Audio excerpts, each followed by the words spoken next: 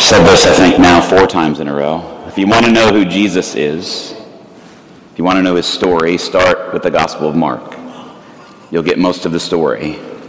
If you want to know a lot of his teaching, go to the Sermon on the Mount. It begins in Matthew chapter 5, and it begins with the Beatitudes, which Christy just read for us again. And it ends really with the parable of the person who built their house on the rock, not on the sand.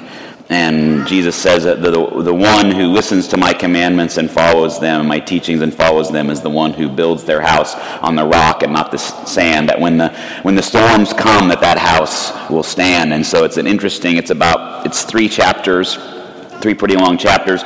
We're pretty sure that, again, this is Sermon on the Mount, because at the beginning of it, it says Jesus went up on the mountain and his disciples followed him and he taught them. In Luke, there's a similar grouping of teachings where it says Jesus went down to a level place, and so it's called the Sermon on the Plain, just so that if you're ever reading those and you start to hear the echoes of them, you'll understand that Luke and Matthew both pulled together these similar teachings in one section. And so we started off with the Beatitudes, and I think the Beatitudes really are sort of the umbrella or the undergirding of all of these teachings, and they're not easy to understand. Or, as I talked about last week, I think Jesus in some ways in his teachings is trying to open up our thinking, to move us away from the way that we lock onto things and the way that we think things are, to show us the way the kingdom is, or the way the kingdom we ought to be living in the kingdom. And so this week, you're going to hear something, again, quite famous from the Sermon on the Mount. So listen to this word from Jesus. You have heard that it was said, you shall love your neighbor and hate your enemy. But I say to you, love your enemies and pray for those who persecute you, so that you may be children of your Father in heaven. For he makes the sun rise on the evil and the good, and sends rain on the righteous and on the unrighteous. For if you love those who love you, what reward do you have? Do not even the tax collectors do the same? And if you greet only your brothers and sisters, what more are you doing than others? Do not even the Gentiles do the same? Be perfect, therefore, as your heavenly Father is perfect. Civility has gotten a bit of a bad rap recently, hasn't it? We've taken a word that used to mean being patient and kind with people, listening to them, using appropriate language with them, hearing their concerns and seeking to work together, and we've turned it into something negative, which means that you somehow rolled over and didn't stand up for your principles. This is the bad rap that civility has gotten, especially in our politics lately, but I think that also has either bled up or bled down from the way that we've been living with one another over the past however long. I don't know when you want to say that some of this started, but the way that we do it.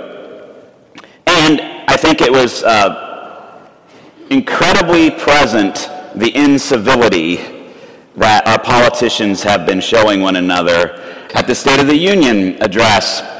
And it wasn't and I'm not going to talk about anything that President Trump said, but it was more what he did and what the leader of the Democrats did to each other. One, he did not shake her hand, as is customary and civil and expected in that situation. And then at the end, when he handed her his speech to her, which is custom and supposed to be done, she ripped it in half on national television. I mean, what kind of example is this for the dialogue in our country? If our 2 top leaders, those who we have elected to lead us, whether we agree with their politics or not, for them to act like children with each other. I think we're called to something much higher than that. I think we're called to something much better than that. And right here, I think this is where Jesus is going to challenge us a little bit. Because those two probably see each other as enemies. Am I right? On opposite sides of the political aisle, one's male, one's female. There's all kinds of other things that could be going on there. But they've been elected to these high positions in the land, and now it seems like they feel like their job is to just be angry and mean to each other. But Jesus says, you've heard it said, you shall love your neighbor and hate your enemy. But I say to you, love your enemies and pray for those who persecute you. Could you imagine Nancy Pelosi going on national television and saying, every day when I wake up, I pray for our president. I pray for his health. I pray for his family. I pray for his wisdom. I pray for his leadership. And vice versa. What if President Trump said the same thing about other people who he feels are enemies? What kind of message might that send to a country that seems like it's more and more at odds with each other? We're being told that we're being torn apart more and more and more. What kind of message might that send? And yet I think sometimes our leaders are just a reflection of us. A reflection of how we do things, of the anger that's bubbling up inside of us, of the confusion that we have about what's really going on in the world. And I believe that Jesus has come not to give us the assurance, that here's how you live your best life now, but to challenge the rules of the world, to challenge the ways that we normally interact with one another, and to turn them on our head so that we might become something different, that we might embody the ethics of the kingdom. And as Donald Hagner says, a biblical commentator says, the practice of love is the most fundamental element of the Christian ethic. The practice of love. We're not talking about warm and fuzzy feelings, right? You don't have to necessarily like somebody in order to show them care, to show them civility, if we want to go back and try to reclaim that word, which is probably lost by now. You don't have to like somebody to pray for them. And in fact, from my own life, I'll tell you some of the most powerful times where when somebody has come at me, when somebody has tried to destroy something that I've built, something that I owned, has tried to destroy and break apart my family, the most powerful thing I've ever done is to pray for them. Maybe the hardest thing, or one of the hardest things I've ever done, to pray for them. To pray that they might be given wisdom in the Spirit of God, that they might be given peace, that they might be given healing, that they might be given whatever it is that God knows that they need. It breaks me out of my thinking that I know what God is up to in the world and what my role is supposed to be, and it breaks me open to the incoming reign of God and to what God wants for us. What God wants for God's children. And I love this, the end of this. For if you love those who love you, what reward do you have? I mean, that's just a basic thing, right? You scratch my back, I scratch yours. You do something for me, I do something for you. I mean, it's not a bad thing, but we're called to something different. We're called to something higher. We are called, I think, to what we used to call the high road. To seek to be as civil and as caring and as loving as we can, even in the face of people who would demean us, who would scream at us, who would persecute us, who would say that we are evil, who would say that we're not doing the right things. That we are called to take up a different position. Not that we just absorb all of that and just say, oh, just whatever. I mean, turn the other cheek, right? I mean, keep it coming, whatever. That's fine. But I'm not going to respond with that. I'm not going to respond with hatred. Because as Martin Luther King Jr. said, darkness can't drive out darkness. Only light can do that. Hate cannot drive out hate. Only love can do that. And when we love in this way, here's the interesting thing. It sort of turns our enemies on their head too, because they don't get to determine how we treat them. Because in general, what I find is people who want to pick a fight, they want you to fight, because that's what they know. They want you to get riled up. They want you to come back with that kind of language. They want you to push back. They want you to poke the bear. They want you to do, because it just makes them feel that, that you're just like them. Right? And it just feeds into whatever they've got going on with them.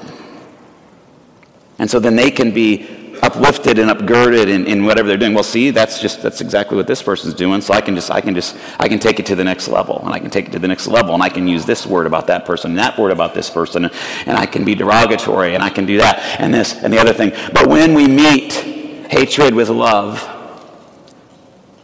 I'll be honest, it doesn't feel like we're moving anything forward.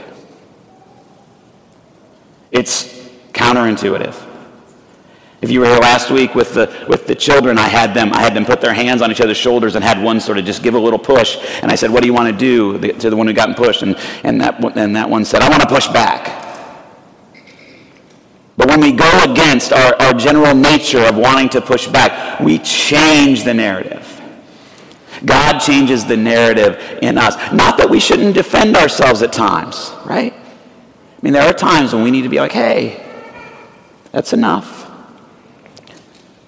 But we don't have to hate. Use the language of hate. Use the language of division.